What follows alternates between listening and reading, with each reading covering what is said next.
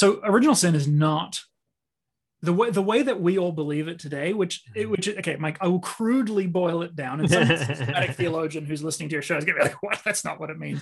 But this is what it does in us. For many of us, is that we basically end up at this place where once upon a time, Adam or some other proto-human did something bad, offended God, who is infinitely righteous, and thus now infinitely offended. So offended that he will now visit Adam's mistake on all of Adam's descendants forever. Yep. So you are basically cursed because of something you didn't do. And of course, we marry that into atonement. And we have a violent, angry, retributive atonement thing. And so it's like, well, the only way that you can get free from the curse is for God's son to come and get in the way so that God can beat up his son instead of you, and his son can handle it because he's also God.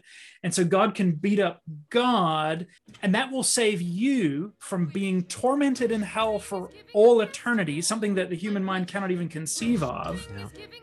Because you didn't opt out of a system that you never opted into in the first place.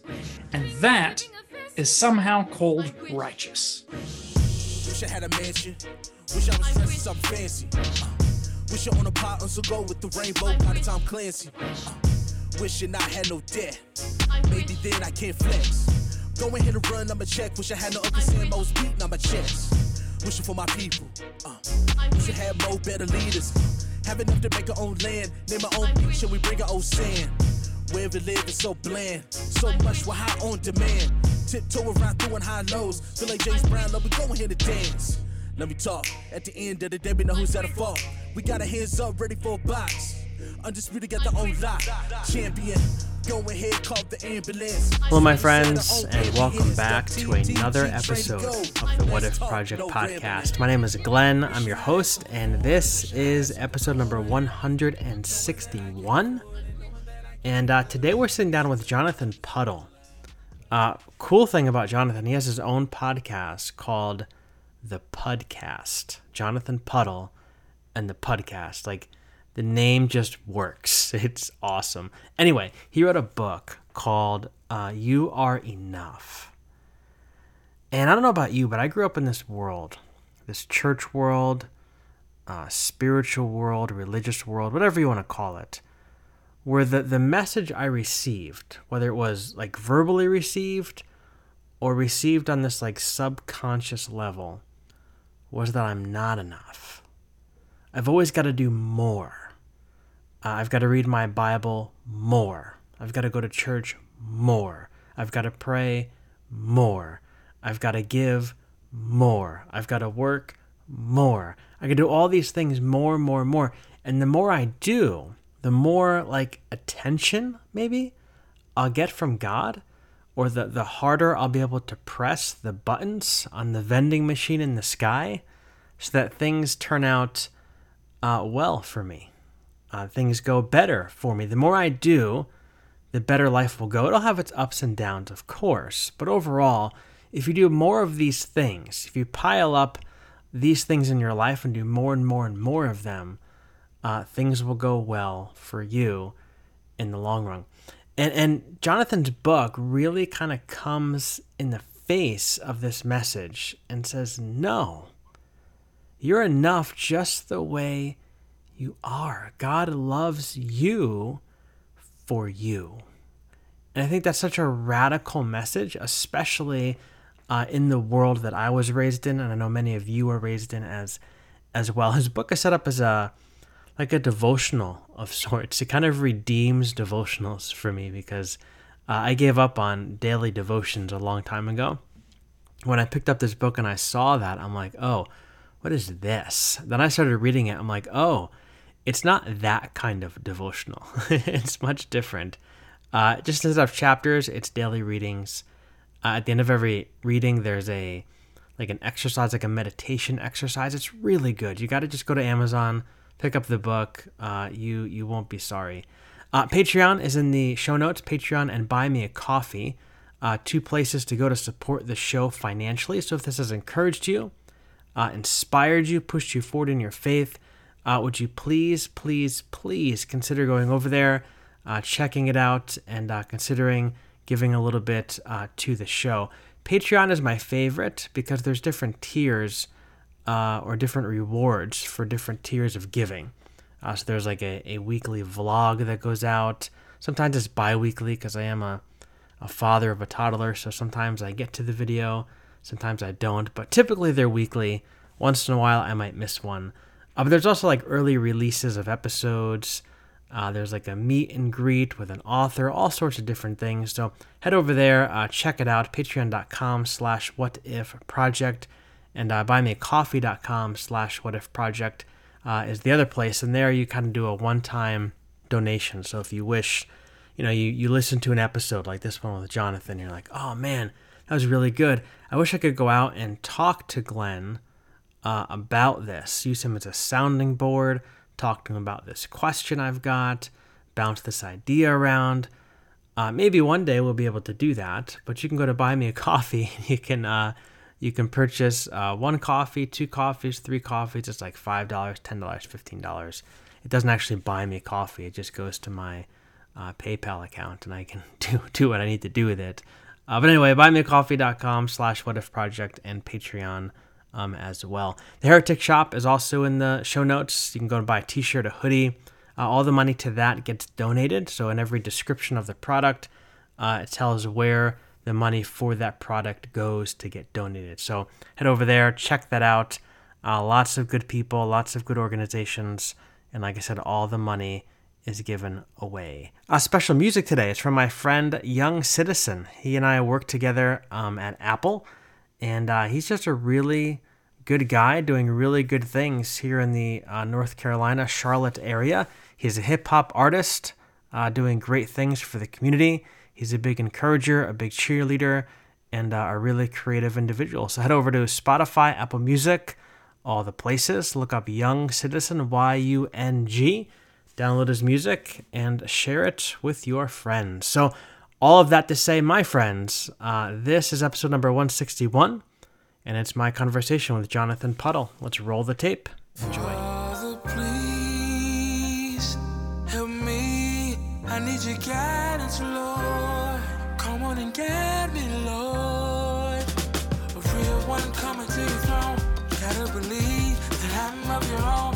Conversation, revelation from the maker of man. Falling to my knees, praying to God, bless me with my want and my needs. Know that He got my back, ain't no choice but to proceed. Only thing that I ask is that you do set me free, free.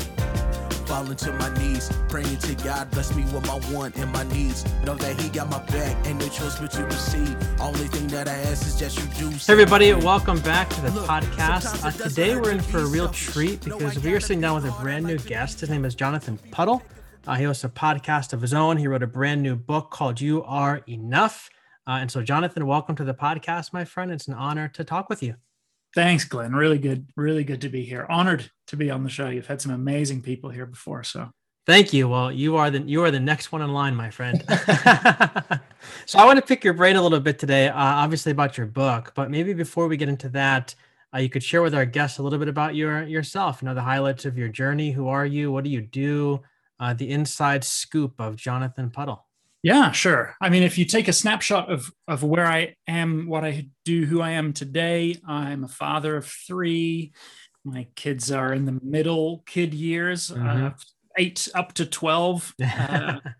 My wife and I are also foster parents. We have still waiting placement, but that's something that we're passionate about. We somehow became children's and discipleship pastors at a local church nearby. That after spending 10 years outside of church. So that was as much a surprise to us. That's volunteer work. Yeah. My day to day is podcasting and writing. As you said, my first book came out last year, You Are Enough, Learning to Love Yourself the Way God Loves You. Yeah. And that has been just kind of a wild ride because I just kind of distilled a journey that I'd been through, and I really wasn't sure it would work for anyone. and I self-published it and got it out there, and it's been shockingly well received. Yeah. Put it that way. It continues to puzzle me. Yeah. in a good way. I grew up in a Christian home. My parents were evangelical missionaries. We traveled all around the South Pacific and Asia and Europe as kids. Ended up moving to Toronto to join the Toronto Blessing. And so I got a big charismatic part of my DNA. And then my wife and I moved to Europe after being married 2 years and like hit straight into the wilderness, straight into deep. God, just like already for a couple of years, I'd been like some of this bullshit, right? Because I was working on stuff at a church and busy, all this kind of stuff, right? Busy church machinery that was like becoming toxic. And so we left. We started reading all these organic church and house church books, pagan Christianity, all that stuff that was coming out sort of like mid 2000s. And that was really life-giving.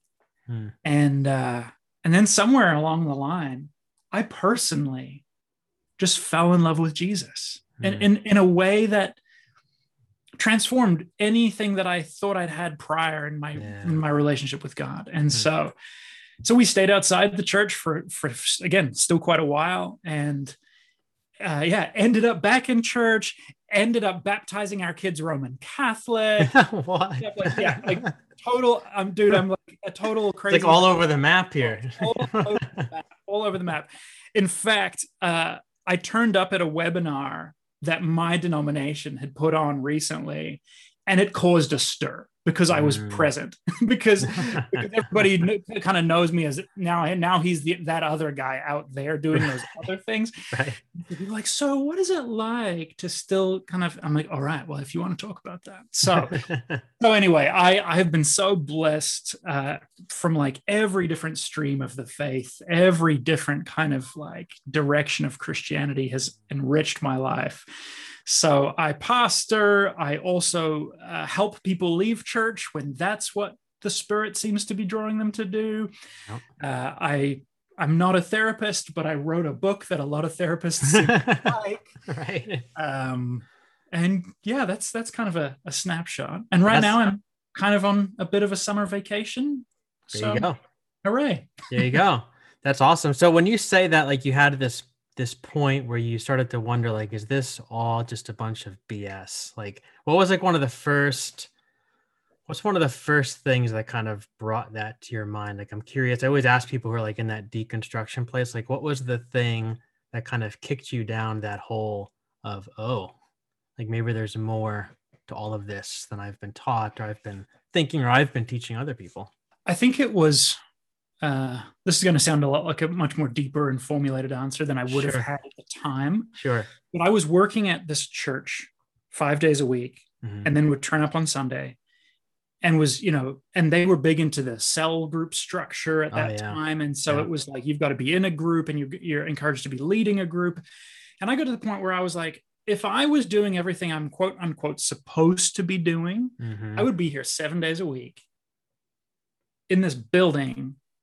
And like, I'm already paid garbage wage. And I'm like pouring everything out that I have, like my blood, sweat, and tears is going to this organization. It's going to this church. It's going to God. Like the lines are blurred, right? When you work in any kind of ministry role, the lines are very blurred. There's no boundaries. That's it. And then that in itself is a huge issue. Yeah. And so I think I got to the point where I was like, this is just sucking me dry. And I'm actually in a church movement that's whose focus is on the tangible presence and experienceable love of God. Yeah. And if that's true, there shouldn't be collateral damage. And there's a lot of collateral damage. So that doesn't mean this whole thing is a sham, but it does mean maybe I need to go and figure some stuff out. Yeah. And I mean, obviously everybody who's been through those deconstruction journeys has similar things, but it's like, I remember it took me like 3 years to not feel guilty. Like on a Saturday night, to not have that feeling of like, oh no, have I done my homework? Like, yes. To sleep in and get 2 weekend days. Yeah. We haven't been to church in a few years now. And I remember when I used to pastor a church. I pastored it for a few years. Then we did a church plant, and like there's a lot of things I loved about pastoring. Like I'm sure you can speak to that too. Like I loved hanging out with people. I loved walking with people through even the hardships of their lives. Like I pastored an older church. We had a ton of funerals, and I got to a point where like I kind of enjoyed being able to minister to the family, kind of have this last word over people's lives. And I just, I love that kind of stuff. But then it was like all the politics of the church just kind of really just got in the way. And just like I said before, like the lack of boundaries, like they put a phone that rang in the office of the church in my house because they wanted me to make sure that like I could get to the phone at all times. I'm like, well, can't someone just call my cell phone? Like if it's super important, like they have my cell phone number. No, we need a church line in your house. I'm like, there's no boundaries. Like you said, like the pay isn't like great.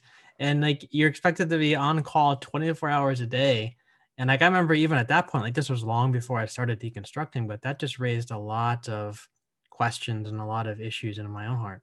I think, I don't know what stream of the faith you grew up in, but I think those issues that get raised in our heart, I was not really told that's one of the ways the Spirit speaks to you. Yeah, you were told not to trust that. I was, yeah. Now it's definitely like, listen to that. Yeah. Listen to your body. Listen to your guts. If you feel icky, pay attention. Yeah, and that's huge. I was taught not to trust that voice inside because that voice, it could be a demon. It could be the enemy. It could be darkness. And, you can't always listen to what you want because it could be your own selfish desire. So you just got to kind of buckle up and do what you got to do and do it for the Lord and put a smile on your face. And I got to the point, like you said, I was just like, well, maybe that voice inside is telling me something that's true. Maybe that's a voice I need to listen to, because if I'm leaving church all the time feeling icky and feeling like something isn't right, then there must be something that's not right. So, that's it. And if you look at that just like at a mile high view and you say, okay, we've told people that all the voices in their lives, in their own like internal system, are either the devil or demons or their own wretchedness. And the expectation is like, okay, so like 80 to 90% of all the inner promptings you're getting are diabolical. And then we wonder why people hate themselves, why people don't experience more of like the actual fruit of the Spirit in their lives. Yeah. And I mean, I bumped into this with my therapist where I said, dude, I feel like I was told, be like Jesus, be like Jesus, be like Jesus, but don't you ever expect that you might actually be like Jesus. And so like we're in a bind. Always aim for it, but you're never going to get there. But you're never going to get there. And obviously, I think we understand. I think that there's like this underneath the whole evangelical Protestant thing is like this. There's probably a bunch of core fears, but I feel like one of them has got to be this idea that someone might think they are good enough on their own, that they don't need grace. Yep.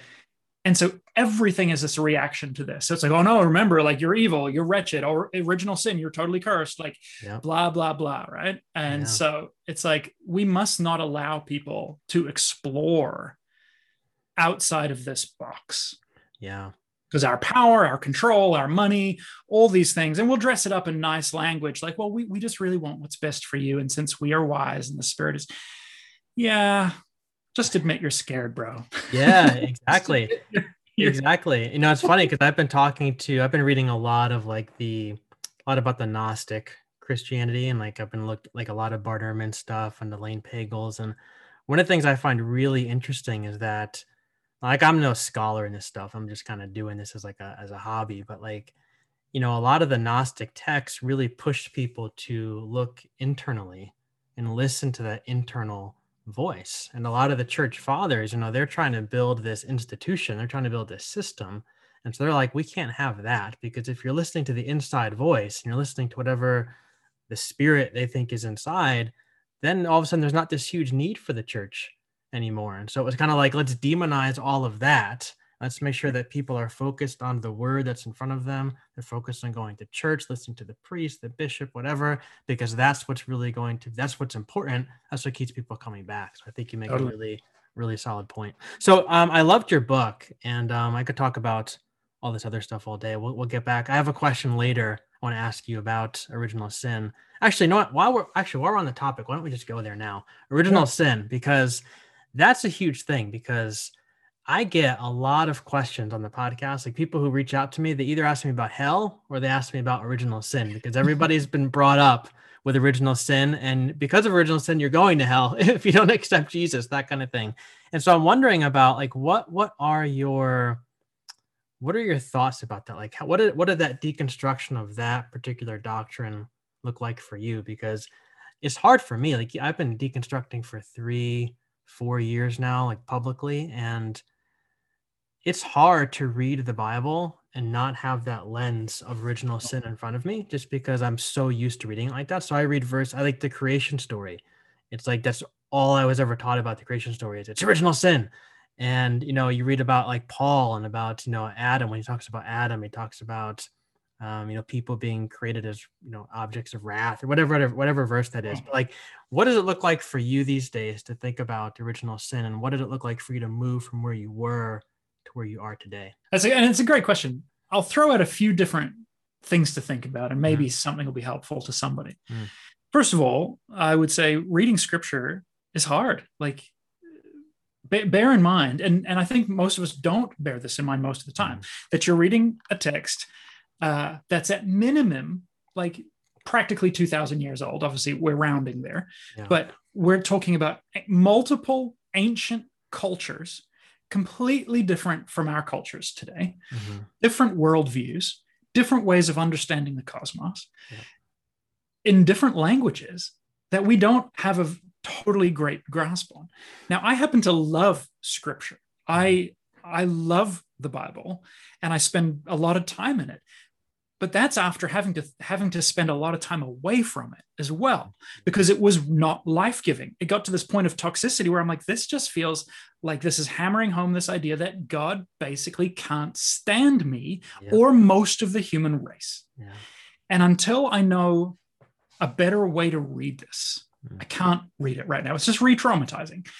And so I give everybody permission. If it's not bearing good fruit in your life, put it aside and say, okay, God, creator, spirit, whatever, if you are real and if you are good and if you desire me to move towards love and wholeness, guide me.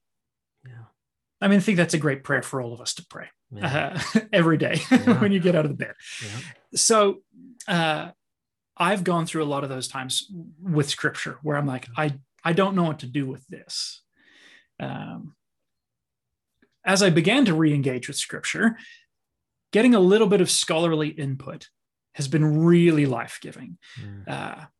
There's lots of folks doing great work with the Bible and helping people who are not progressive, people who are not liberal people, but are actually just doing excellent scholarly work that say, this is not what the scripture says, or this is not the way that people have read it.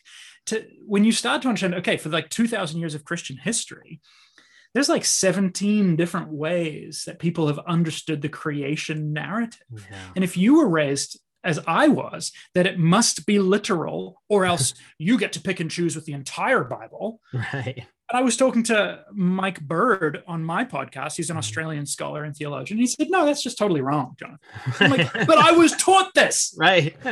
So the fact that Christians, faithful people, whatever you want to call them, faithful people who are trying to follow Jesus, have believed different things about all of these different topics for millennia now, that also gives me permission to go, okay, I don't have to have it figured out.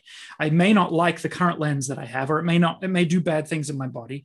I can trust the Spirit to lead me over time. So that's all just preamble, okay? Original sin.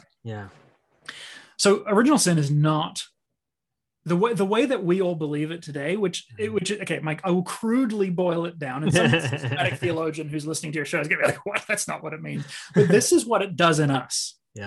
For many of us, is that we basically end up at this place where once upon a time, Adam or some other proto-human did something bad, offended God, who is infinitely righteous, and thus now infinitely offended.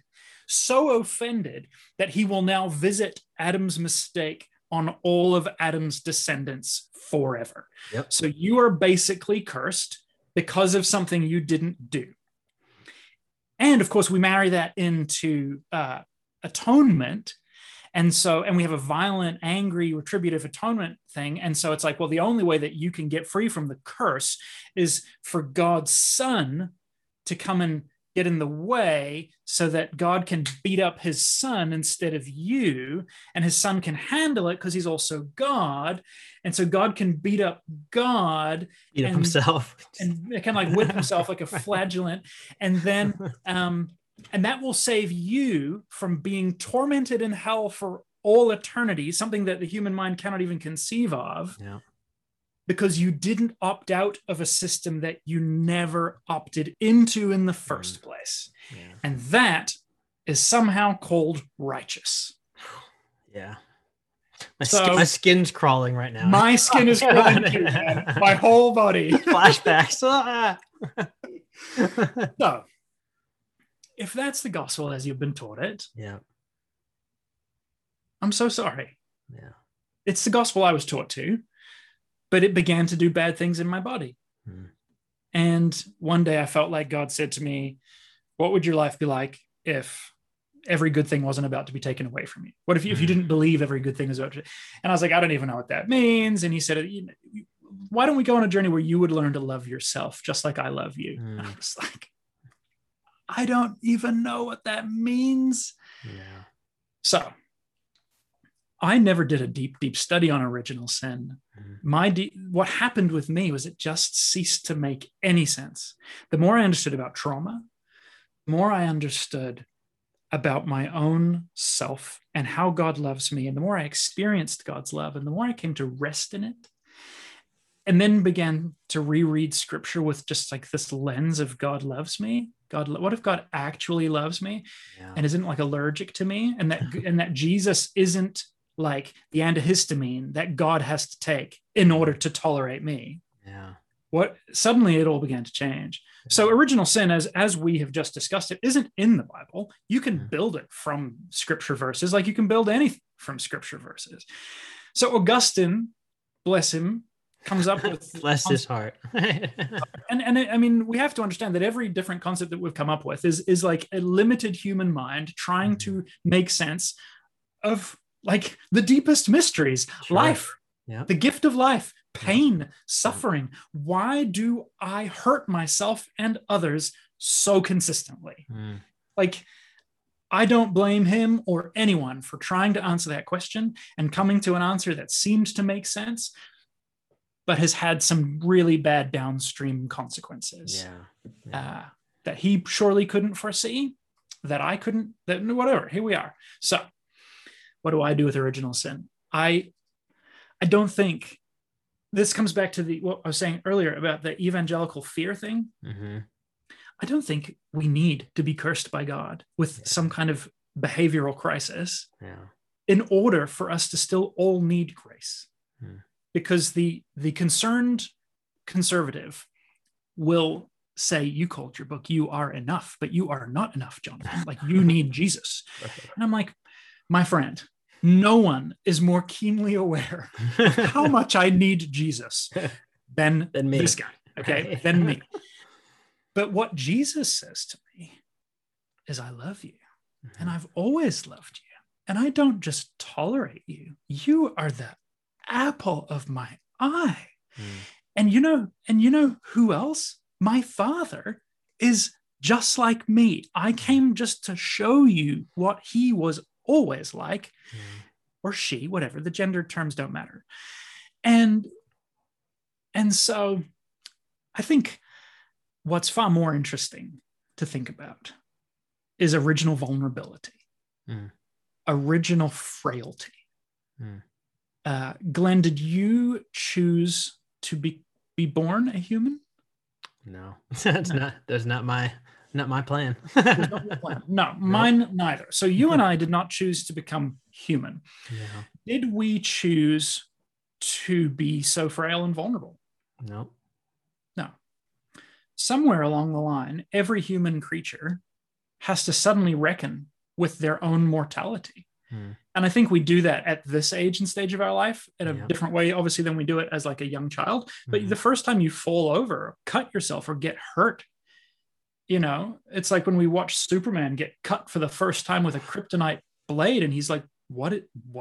What is this? Like, that's devastating. And I Yeah. think at a deeply psychological level, to encounter the simple fact of our frailty, Yeah.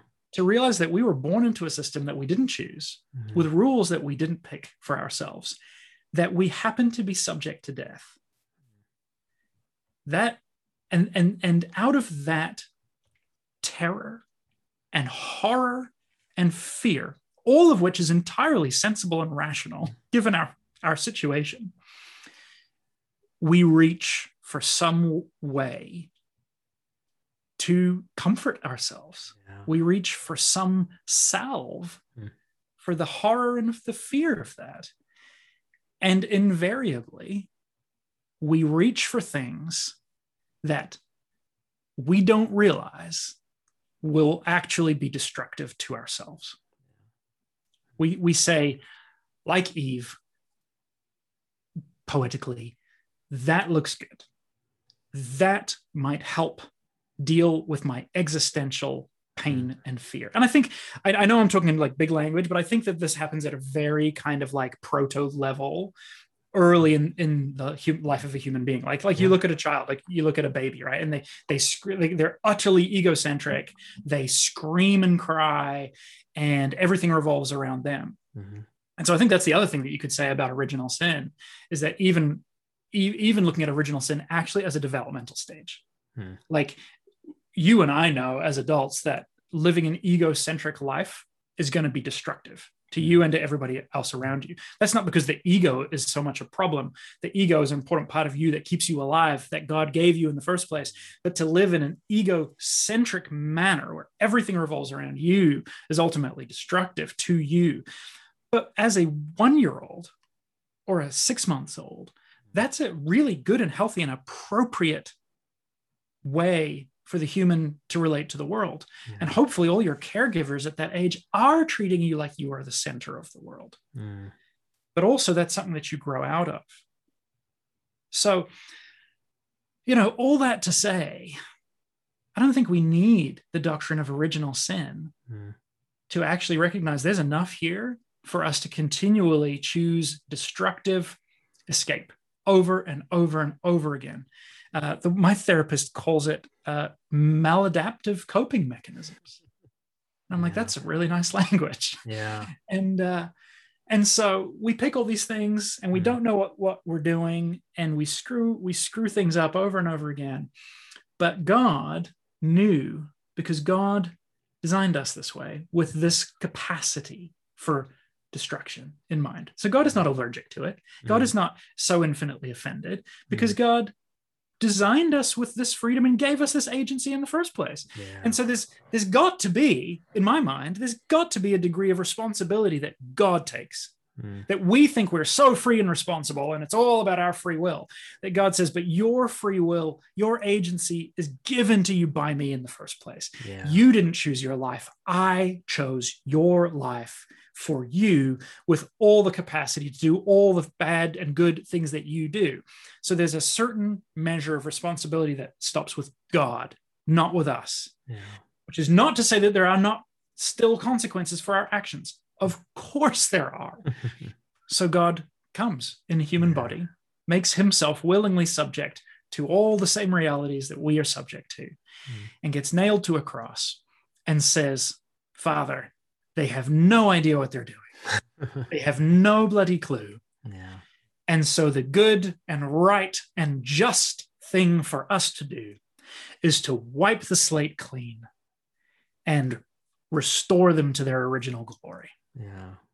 Wow. That seems to me a better gospel. That's good news. Yeah. That seems like good news. That seems like good news. The other seems like really bad news. No, that's so good. And I think it's so important to remember too, that like throughout history, there's been other ways to think about that topic, because most of us, yourself, myself, like growing up, we were taught one way. Like, this is what it means. This is original sin. And that's it. You know, no questions asked. And like, even in seminary, like I was told briefly about like other things, but mostly it was this is the reality. But when you look back through church history, there have been church fathers and things who have thought about this topic like in very, very different Totally. ways. And I think that's really important to know that like if there's something in you, going back to that voice that we're talking about earlier that says this is icky, you're not the only one in history who has ever thought that. And I think that's important to remember. Like the more that I've been really blessed by much teaching from the church fathers, which is not to say that they're right on everything. Sure. Far from it. But the more that I've gotten into Eastern Orthodox teaching, like, that's been very life-giving for me. Yeah. And I know you've had Danielle Schroyer on the show, and she's done great work in that area of original blessing. And I mean, I remember the first time that I was reading stuff from Irenaeus and Origen and these guys, and they're like, oh yeah, like creation is great. Like, of course creation is good. Like, Right. how could creation be the problem? How could your actual flesh, and like, that's not what Paul is talking about. He's not talking about your atoms. Right. Like, atoms are amazing, Right. but I thought it was all wretched. So it starts to fall apart. If you are willing to take God's promise of love and words of love for you at face value, and then like internalize them and own them, which was the Spirit's challenge explicitly to me. You need to learn to love yourself. And then I start reading back through Scripture, and I see, oh, this is actually everywhere. Like, I never knew it was in Scripture. I didn't have a good like hermeneutic for this or a good like excuse, but then I started to see it everywhere. Right. Yeah. Once you see it one place, you start to see it everywhere. That's it. Yeah. Definitely. And I think that it helps. Like you said, you took time away from the Bible, and I did that too. Like I put my Bible away for a while just because I couldn't read it apart from the way I've always read it. And I just felt like I had so much baggage attached to it. I just put it away, and I picked it back up, and I just read the Gospels. And I did that because John Dominic Crossan, I was reading one of his books, and he talked about how, we're called to be Christians, not Biblians. And so in other words, we need to look at who Christ is, who Jesus is.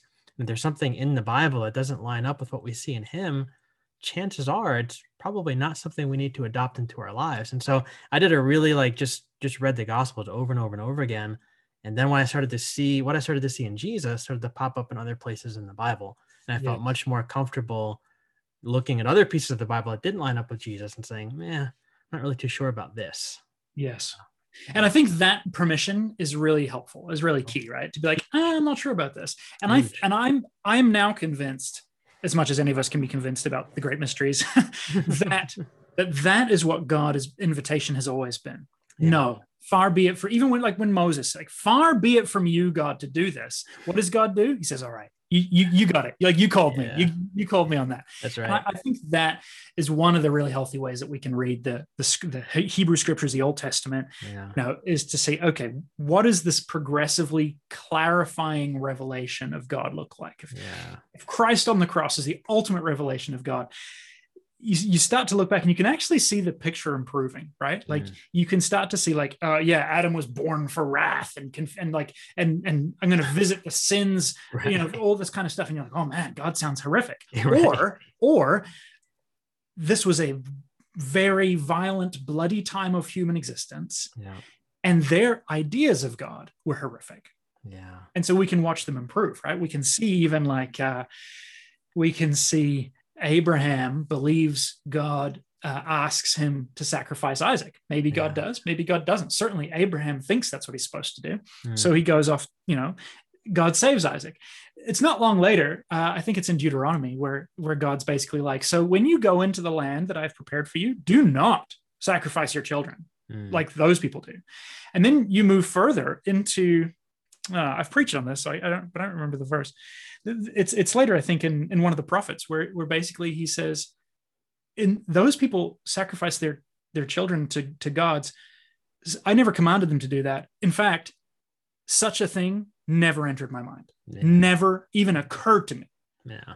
And so you're like, okay, so we're the ones actually getting an increasingly better, richer understanding of what God has been like all along. And so, people will say to me, oh, well, then you're just like throwing parts of the Bible out. I'm like, no, now the Bible looks like my life. Right.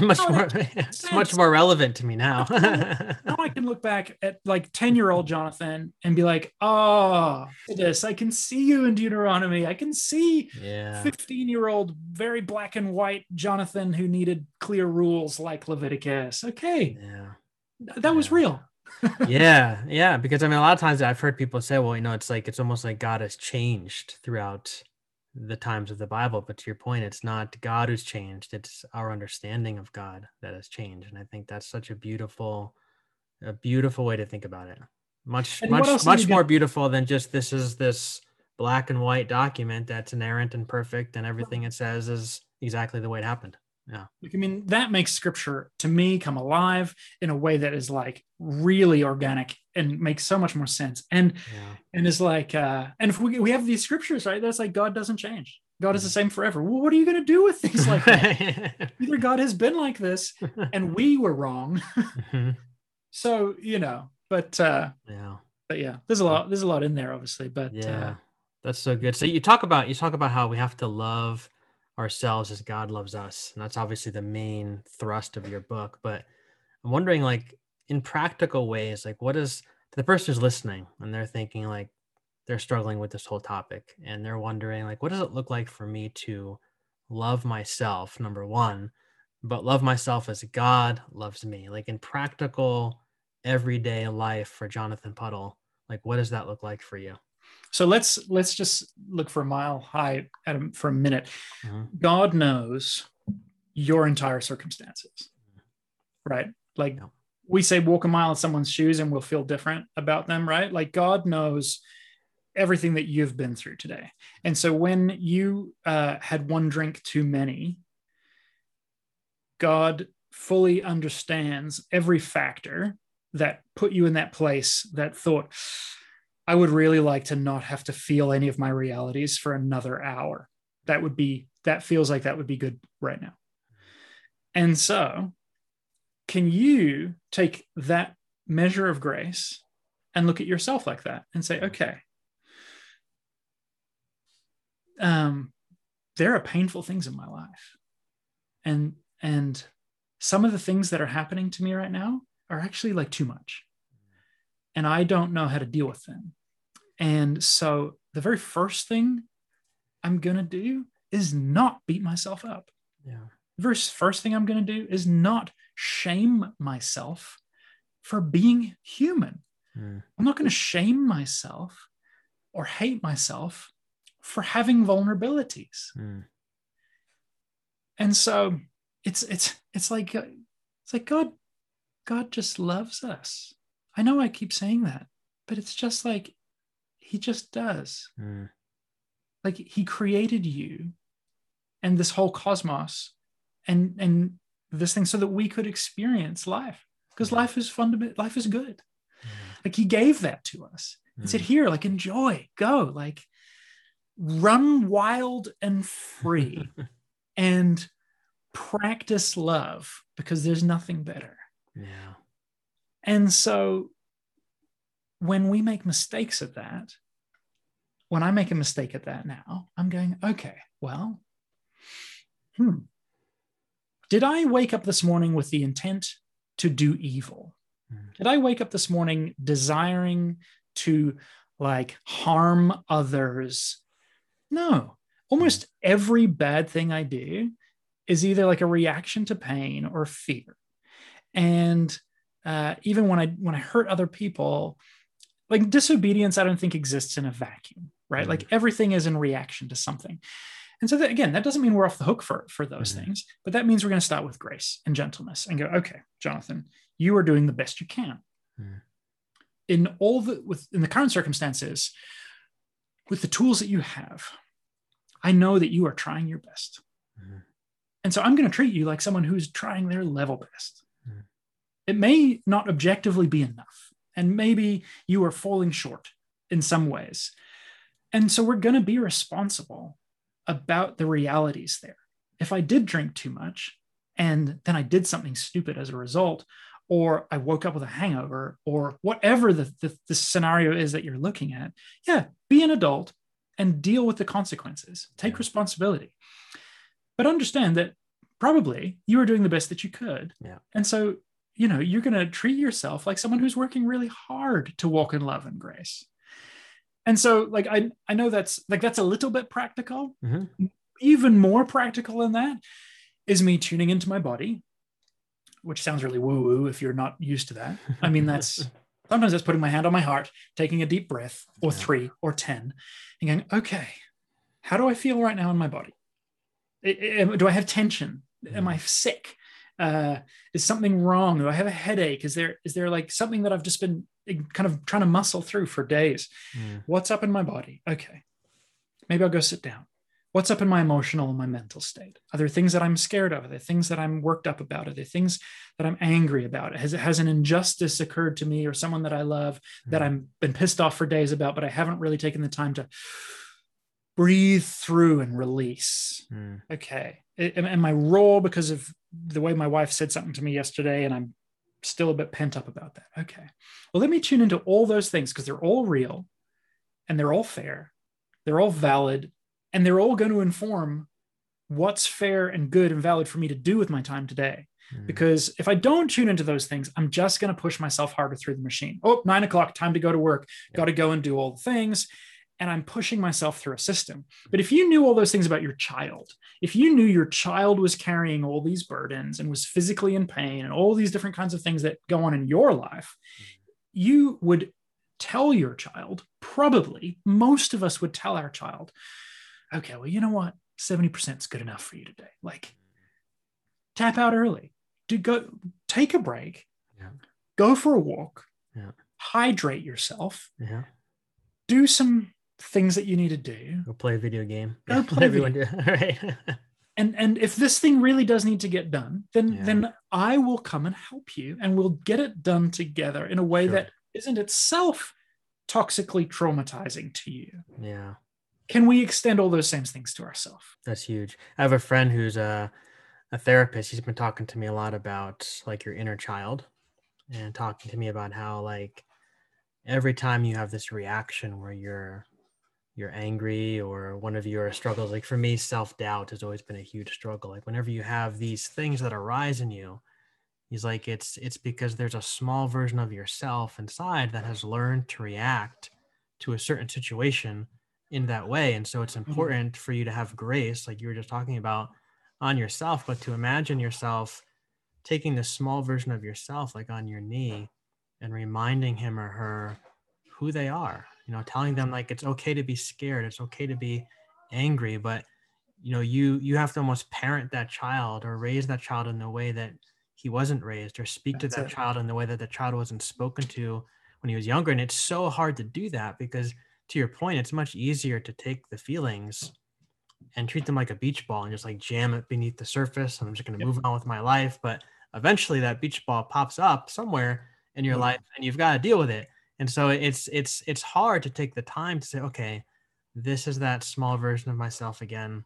Let's slow down. Let's ask the questions. Where is this coming from? Why are we reacting this way? And kind of process it that way. But I think when you do that, there's huge healing that takes place. Totally. Those are questions that I ask myself. Okay, Jonathan, what do you need today? Yeah. What do you need to do this thing? Okay, like, and that does, again, like we have things that need to be done.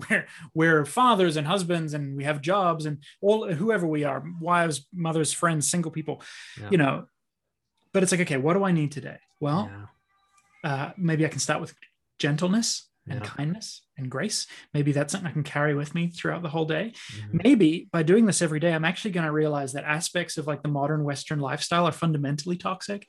Maybe the 40-hour work week is actually opposed to human thriving. Maybe there are larger systemic things in our culture that we have taken for granted that we need to start asking questions about. Yes, those are valid. And I understand sometimes this sounds really privileged. You work through it step by step. And I think the thing that's been so mind-blowing for me is to encounter Jesus in the midst of this, right? Like you just said, parenting your inner child is really hard. I get to co-parent my inner child with God. That's right. Who knows? And so I know I think we're out of time here, but one exercise that could be a whole nother episode we could do on this. one exercise that I would challenge people to try is get into a quiet space where you feel safe. Tune into your kind of inner quiet emotional world and just see if you can picture what you look like as a 5-year-old. Yeah. Picture that child coming and sitting on grown-up you's lap, okay? And then ask God, Creator, Spirit, Jesus, what would you have me say to the 5-year-old? Yeah. What do I need to say to 5-year-old me that only you know? Yeah. And then say it and see what happens. Yeah. That's huge. And, you talk early on, you talked about how, you kind of fell in love with Jesus, and that kind of led you into this world of deconstruction. And it's funny for me, like that kind of experience took place for me in a very evangelical school, because I was in seminary and I took a class called Soul Care, and we did a session on inner healing. And the whole idea of the class was, before you can minister to other people, you've got to deal with your crap, and you got to minister to yourself, So we took a whole semester and just walked through our life. And we did this at the end of the class, did this session of inner healing where the professor gathered around some students, and we were like in the middle of the circle. We had to tell our life story and talk about all the traumatic parts, like everything, just put all out on the table. And then the professor prayed through things with us. I remember there's this one thing I was really stuck on that happened to me. I was a kid, and he prayed and he said, close your eyes, get into this state, forget everything that's around you, take yourself back to that place. Like, I'm bawling, I'm shaking. He goes, now Jesus is there. He's like, what is Jesus doing? And in my mind's eye, like I literally saw the whole event going on around me, but I saw Jesus there, and I saw what he was saying, what he was doing. And it just totally changed everything for me, because I'm like, the Jesus I met in that space was not the Jesus I had been taught about, sometimes even in the 4 walls of this seminary. Totally. And that was like, it was earth shattering for me, because I'm like, this is the Jesus people need to know. Yes. This is the Jesus who people need to hear about. This is the Jesus that's been with me all along. That's it. That's huge. That's exactly it. Yeah. I think every other Jesus, let's just be done with those ones. Yeah, I believe in Jesus, but which Jesus do you believe in, right? my therapist, he prays with me, and he signs off, in the name of Jesus of the 4 Gospels. That's right. Just to get specific. Those, right? Exactly. That's so good. Hey, Jonathan, we're just about out of time, but this has been a lot of fun. And before you go, where can people go online? We'll talk about your podcast, maybe your blog. Where do you want to send people? Sure. Folks can find me at jonathanpuddle.com. That sounds just like it sounds. Jonathan Puddle, Puddle. You'll find me on Instagram, Twitter, and Facebook. I'm most active on Instagram. My book, You Are Enough, Learning to Love Yourself the Way God Loves You. It's set up like a 30-day devotional, but you're going to find it a lot different from any other You redeemed devotionals for me. Devotional you've ever read. When I picked up this book, I'm like, oh, no, not one of those. Not at all. Totally different. And trauma-informed, full of good psychology and hopefully life-giving theology, and really easy to read. And it's on Audible and iTunes and Kindle, and everywhere you find books, you'll find it, paperback and so on. And my podcast is called The Pudcast, the podcast, and that's, again, anywhere that you find podcasts. The podcast. I love it. Well, man, thanks so much for taking time. This has been a lot of fun, and we'll do it again soon. My pleasure. Thank you, Brian. Awesome. The patience paid off, now it's go time. The worries all around me, I'ma get mines. Born in the Queen City, got the 4-9. Go to Green Trip, told me where the cosign. So people doubted me, that's close to me, that's their regret. When I make it, I'ma take it, all I do is rest. Remain grounded, self-care, that's when I'm at my best. A little crazy, that's when I'm at a test, feeling tuned. Yeah, we riding, yeah, we rolling, all the way to the ocean. I thought I told you got the sauce, yeah. I told you got the sauce. Remember, boy, got the sauce, yeah. Yeah, we riding, yeah, we rolling, all the way to the ocean. I thought I told you got the sauce, yeah. I told you got the sauce. Remember, boy, got the sauce, yeah. All these people hating, that's just motivation. Passing through like CDs, they're in rotation. Let me talk my speech like the emancipation. You know we going places where the smiling faces like that we chose. We throwing the bows from the 7 to 4, cause we all on the road. Know I got my pride, I can't even lie. Ain't no time to settle, feel like Biggie, I was born to die. Yeah, we riding, yeah, we rolling, all the way to the ocean. I thought I told you got the sauce, yeah. I told you got the sauce. Remember, boy, got the sauce, yeah, yeah. Yeah, we riding, yeah, we rolling, all the way to the ocean. I thought I told you got the sauce, yeah. I told you got the sauce. Remember, boy, got the sauce, yeah, yeah.